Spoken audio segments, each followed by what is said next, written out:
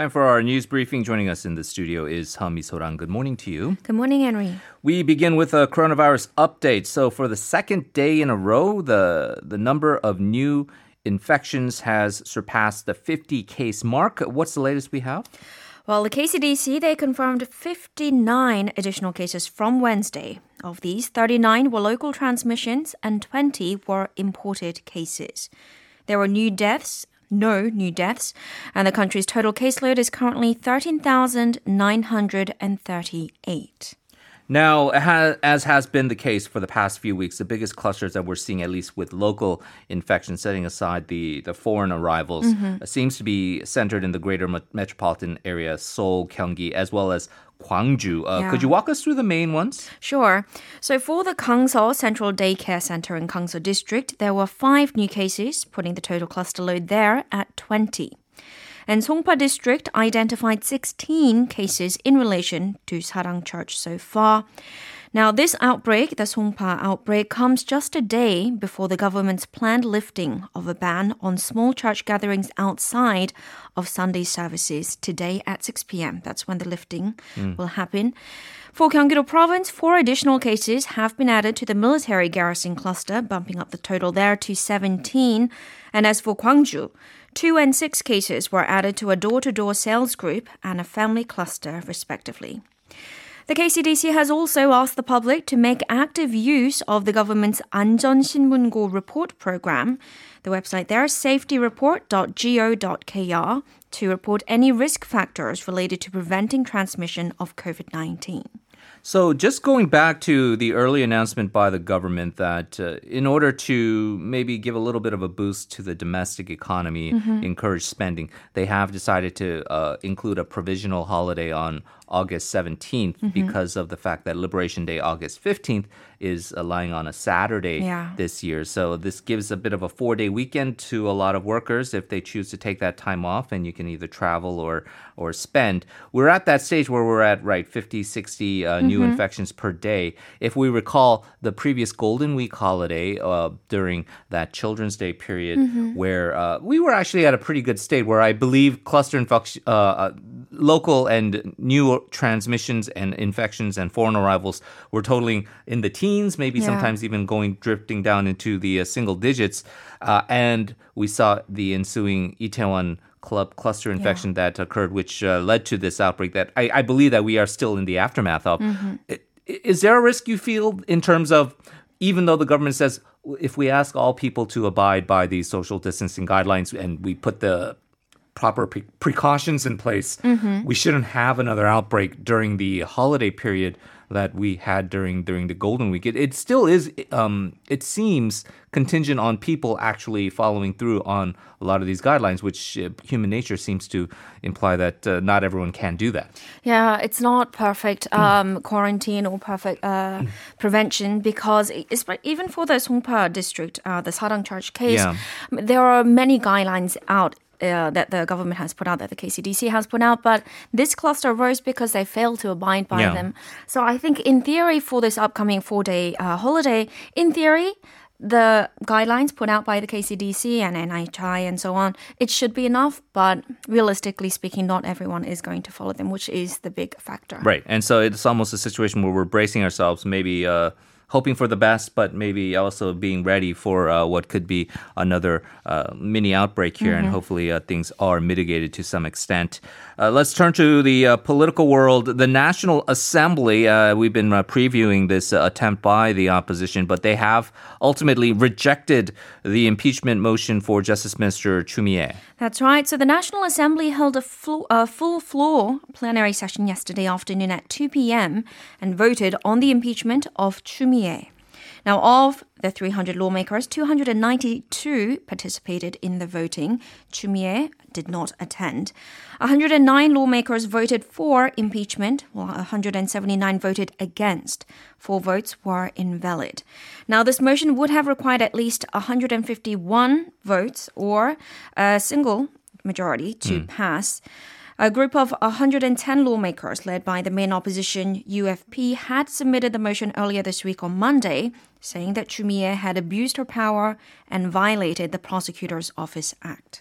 So they were 42 votes short, if you look at the math here. And so convincing 42 lawmakers who support the ruling party side to jump over and approve this impeachment probably was not a realistic goal here by the UFP. Now, this does bring about, though, an interesting political calculation because on the one hand, from the ruling party's perspective, you can say this is just a spurious impeachment. This is just a political game. It's something that we don't even have to address. And so they could have just said, if we decide to not even cooperate with the proceedings, none of this could have gone forward. They instead decided to hold a full vote and put everybody on the record as to whether they support the impeachment or not. But ultimately, Misorang, the DP could have just simply boycotted the entire proceedings and we would have not reached the quorum, right? Yeah.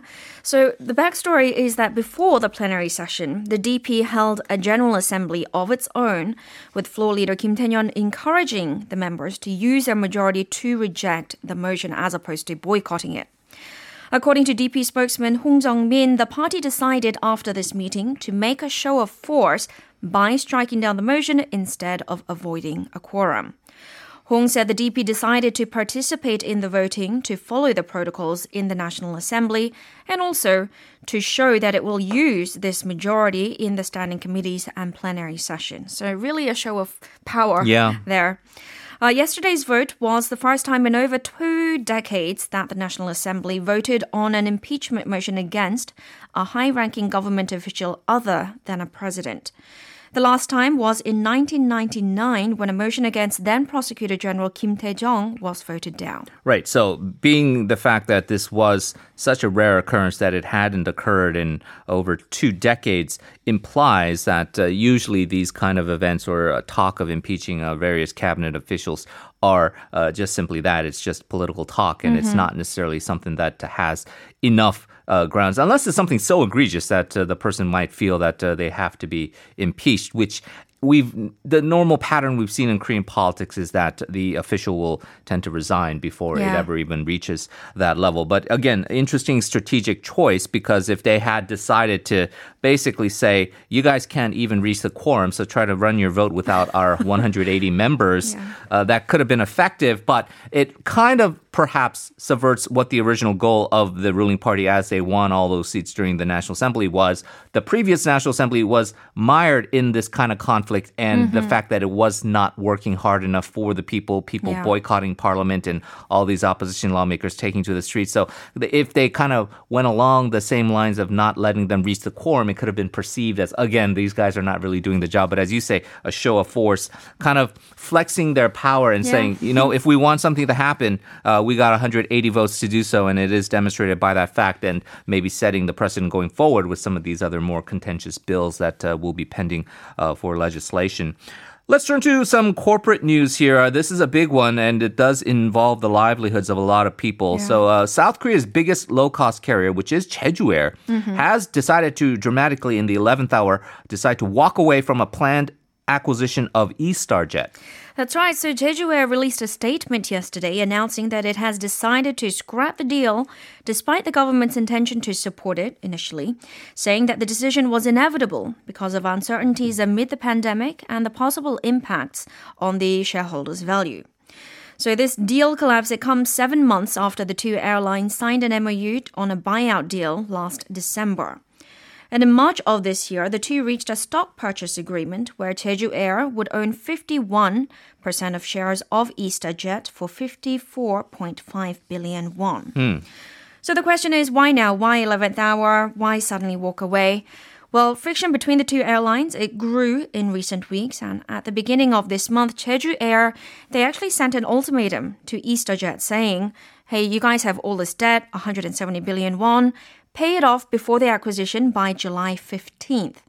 That date has come and gone, and Eastar failed to meet the demand, saying, no, the debt payment was not part of the deal. That is your problem. And that's why the deal collapsed. So on the one hand, for Jeju Air, attractive acquisition. You get their fleet of airplanes. You have their existing consumer base. You have the routes that are already there, so you can expand your market share as a low-cost carrier. But on the other hand, you don't want to be saddled with all of that debt And E-Star's perspective is we are opening ourselves up to acquisition for us to have the onus of repaying that debt that was not part of the original agreement. So that friction, as you point out, results in this last-minute collapse of the deal. That being said, these aren't just corporate entities with nothing but just balance sheets. There are actually real people involved here with real livelihoods. So what lies ahead then for the company E-Star Jet? Well, the Transport Ministry has called on E-Star to come up with a plan B, saying that the government will extend a helping hand. But analysts say E-Star will inevitably collapse unless another investor comes into the picture, which doesn't seem likely, or it doesn't seem easy at least, because of allegations surrounding founder and DP lawmaker Lee Sang-jik, and also the continued gloomy outlook for the aviation industry overall amid the coronavirus pandemic. Now, as you mentioned, it's not just a balance sheet. E-Star has 1,500 employees, 2,000 if you include partner firms. And they all face mass unemployment. So before we move further, let's listen to what Park Gi-sam, head of E-Star's pilot labor union, had to say. 전혀 급여 없이 6개월 넘게 살아온지라 힘든 상태에서 이제 뭐 직장을 잃느냐 마느냐 하는 그런 문제에 또 봉착이 됐기 때문에. So what did he say? He was basically saying, I haven't even been paid for almost half a year. And that's difficult in and of itself. But now I'm facing the reality of I might be out of a job completely. Right. So E-Star, they haven't been able to pay any of its employees since March. And some, including Park Gi-sam here, haven't been paid for over 6 months. Now, the two lines, they will likely enter into a legal dispute over who's responsible for the deal's collapse. It's difficult to be laid off or lose a job in the best of times because you don't know when your next salary is going to come from. You have to put food on the table, but perhaps even more exacerbated because of the pandemic and the economic uncertainty that faces all these different economies around the world, including Korea. And it probably is not a huge surprise that low-cost carriers like E-Star were facing such problems because, quite frankly, where are we traveling right now, right? I mean, except for Jeju. You can book a flight to Jeju, maybe book a flight to Busan or some of these other outlying areas in the peninsula, but you're not going overseas. And there is a worldwide crisis now, whether it's airlines and cruise ships and all these other kind of tourism and leisure industries that have been facing the crunch. This probably isn't going to be the first casualty of this, but it's a dilemma for the government because we have seen in times past where the government has been perhaps considering bailing out some of these companies or lending some kind of financial substances or even maybe outright purchasing or buying stakes in these companies, propping them up and then selling them later when times are better on a private bidder. But with the fiscal sort of responsibilities that the government has right now, spending for other more dire needs, I guess, can be calculated with the coronavirus relief funds and all of these other things. It's just government expenditures are a finite resource, and so it doesn't seem like that's going to be forthcoming yet. Which brings us sort of to our next story, because there was a debate or maybe even outcry and demand among students that the government step in and actually be a part of the solution in terms of spending some money or subsidizing this issue of universities, largely private universities who have been asked to partially refund tuition to students who've been forced to go almost on a completely online learning basis, saying that we paid for offline learning, face-to-face interactions with our professors and students and use of the facilities. That's not the case, so we need to get our money back. The government has been loath to get involved in that and saying this is a private university matter. A lot of these universities have indeed refunded tuitions, maybe not to the extent that the students actually wanted. But now we're also seeing in the lower levels, people in high school, namely a lot of these private schools and even first-year high school students also demanding that their schools pony up the dough. That's right. So these demands, they're being mostly made via online petitions at the websites of, for example, 청와대 and the Seoul City Education Office. For example, a first-year high school student uploaded a petition to the Seoul Education Office saying, quote, I haven't attended a single class since enrollment, but the school is already asking me to pay for the second semester. Tuition assistance or a full refund is needed. This petition is now closed but received 105 signatures. And a similar petition asking for a full refund of 고1, tuition on the Cheongwade website posted in April generated more buzz, and it closed in early May with 10,949 signatures. So to this, some city and provincial education offices are expected to start that free education for first-year high school students from the second semester of this year, as opposed to the original plan of first semester of next year. So this plan will include cities Sejong, Gwangju, Ulsan, Daejeon, as well as North Chungcheong and Gangwon provinces. Meanwhile, the Education Ministry is expected to announce its plans and dates for the second semester sometime next week before school lets out for the summer vacation.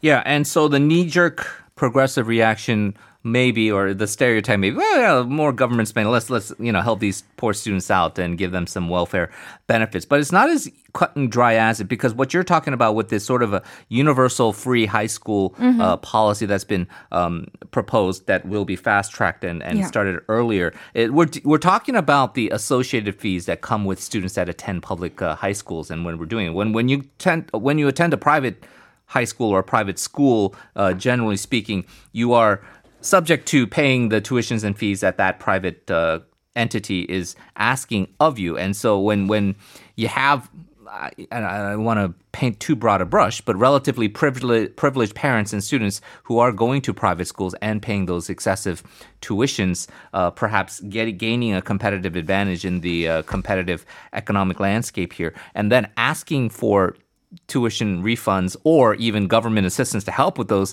it doesn't necessarily engender the same empathy. I think that it might, if we're talking about poor students who have been struggling to get a good education or maybe even study all the way to get into a decent university and have some really legitimate, serious financial needs. Right. So if you have a look at the list, the number of different petitions there, definitely the public sentiment is different for the private schools and those private school students, the first year high school students, because the number of signatures are drastically different. Yeah, and so we do want to necessarily, we have to delineate between the two interest groups there for sure.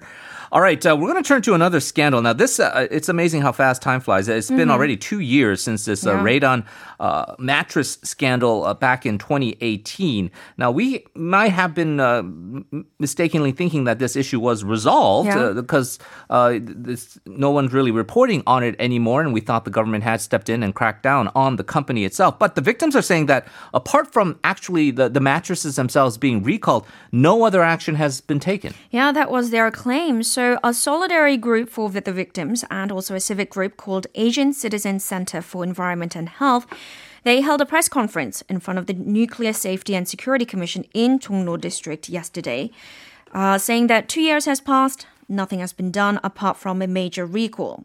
So the group is calling on the commission to at least conduct epidemiological studies and come up with a plan to assist the victims and address damages. One victim at the press conference claimed that he used a Daejin mattress for 10 years and that his child has now been diagnosed with pediatric cancer. He demanded the commission register his child as a victim of the radon mattress scandal and develop a future plan. So this goes back to the scandal in 2018 when 7 models of Daejin's bed radon mattresses emitted radiation up to 9.3 times above the national standard. And since then, the Nuclear Safety and Security Commission put out a recall for 220,000 mattresses, including those manufactured by other companies, including Sealy. And of course, 120,000 have been collected so far. Now, this is not resolved because victims and family members say reported manufacturers of the mattresses to the prosecution, but investigators, they decided not to indict them, saying that it's difficult to acknowledge that the mattresses were the only factor that caused victims to develop cancer. So that finding was in earlier this year, and victims have since then filed an appeal against the decision. Right. So after a lull in media coverage on this, looks like scrutiny has picked up again with the mattress scandal. Final story here. It's been rainy in Korea, but the situation is much more dire in China. 2 months of heavy rain in central and southern China, raising concerns once again over the Three Gorges Dam in Hebei province. That's right. The Three Gorges Dam, it's the largest artificial dam and the largest hydroelectric facility in the world. And the water level in this giant dam has surpassed the flood limit level and is just 10 meters away from full capacity. This has raised anxiety among Chinese citizens, but Chinese authorities have been quick to quell such worries, essentially saying that everything's under control and that the dam will not collapse. Meanwhile, China's state-run Xinhua news agency reported that more than 45 million people have been affected since the flood season began in June, and direct economic damage is estimated to be around $23 billion. As has been noted before, when we're talking about Hubei province, we're also talking about the initial epicenter of the coronavirus outbreak there. So for the citizens there who have been cooped up for months in terms of quarantines and all the efforts to combat the pandemic, obviously that very cliched idiom, when it rains, it pours, kind of is applicable there. All right, Misorang, as always, thank you very much, and we hope you have a great weekend. Thank you for having me.